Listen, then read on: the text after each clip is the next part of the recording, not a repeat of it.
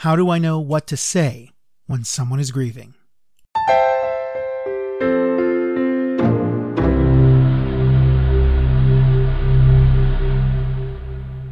You're listening to Psychology in 10 Minutes. I'm David B. Feldman.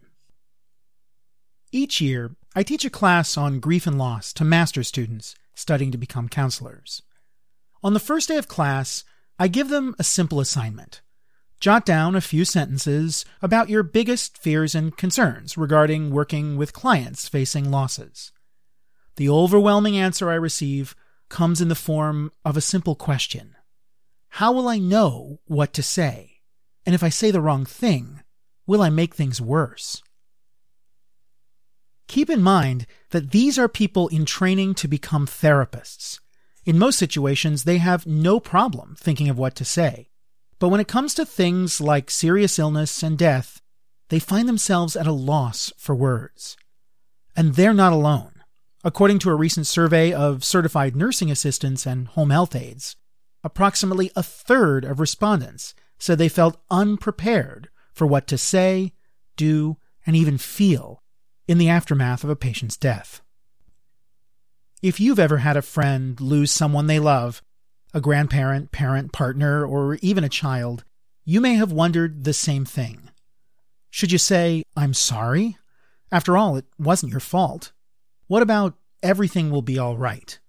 The truth is, in some sense, it might not be.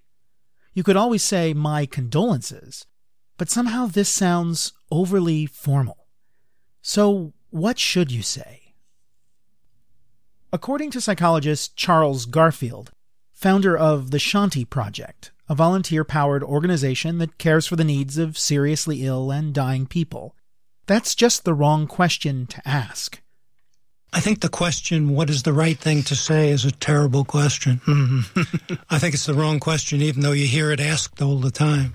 There is no right thing, as if it's a programmed text, as if there's the right thing in all times and places. He told me during an interview on KPFA's About Health program. Instead, he advises we should be focusing more on listening.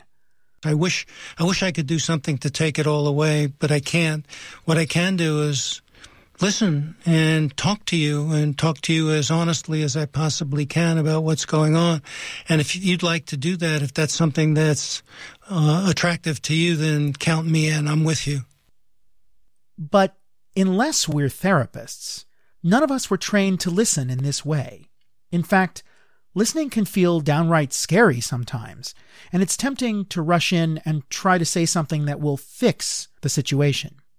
When it comes to loss, however, fixing is impossible. Instead, we can only be with the bereaved person in the reality that their loved one will never return. Garfield proposes 4 steps that can help us access our ability to do this. Step number 1. Stop at the threshold. It's easy to get caught up in our feelings. The hustle and bustle of the day, the stresses of work, our misgivings about ourselves. We have busy lives, and we're often coming off of traffic jams, deadlines, and to-do lists. We can't just race into a conversation with someone in pain and think we can shut all of that out and be good listeners. Instead, we must flip our minds into a different mode. Not one of doing, solving, and fixing, but instead one of deep listening. The best way to do this is to take a few minutes to pause, breathe, and quiet our minds. Garfield writes in his book, Life's Last Gift, quote, "Remind yourself why you've come. It's not to impose an agenda. It's not to make the whole situation go away. You can't." Unquote. Instead, you're there to show love and support, to find out what is needed. Step number 2. Get close and make contact. The next step is actually to begin the conversation. There are many right ways to do this, and the specific words probably don't matter as much as the general message, "I'm here for you." So keep it simple. Start with something like, "How are you? How are things going for you today?" Then, take your cues from how the person responds. Maybe they'd like to talk about something light and distracting, the upcoming ball game, family gossip, or the runny eggs they had for breakfast. Alternatively, they may be ready to talk about the pain they're going through, or stories about the person they've lost. Either way, follow their lead. Step number 3. Keep returning to the topic whenever you drift. Deep listening is a bit like meditating. In meditation, people are encouraged to focus on a single stimulus, often their breathing. When distracting thoughts arise, meditators acknowledge these thoughts with compassion and then let them go, returning to the breath. In deep listening, our minds just as easily can wander. Garfield writes, quote, "Your thoughts will likely range far and wide. I'm so scared. What do I do? Why is this happening? How much longer do I have to stay? I have no idea what to say. I can't stand another minute of this." Unquote. This is totally normal. And just like in meditation, when this happens, and it will happen many times, we can gently bring our focus back to the person we're trying to help.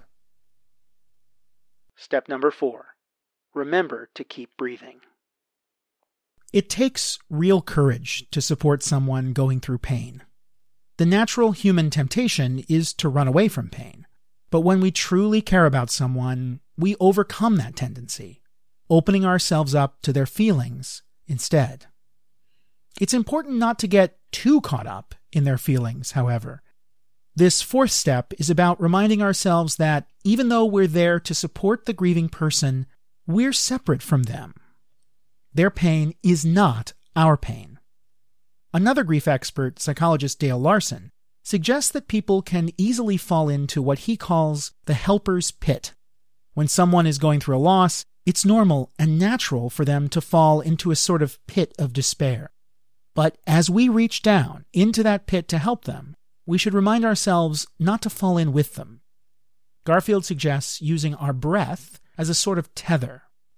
Quote, "If you find that you're lost in your own reactions," he writes, "take a few slow breaths to help clear your mind and bring your focus back to the other person." Unquote. Even while you're with that person, be in your own body, with your own breath. Know that you can best help others when you are grounded within yourself. Perhaps all this advice can be summarized best with these words from Garfield's book. Quote, "There is one promise that people need to hear more than any other from those who love and care about them. I choose to be with you in a healing partnership. I will stand with you in the midst of despair." Unquote. Doing so is never easy, of course, but it's also one of the most important things any of us can do for the people in our lives.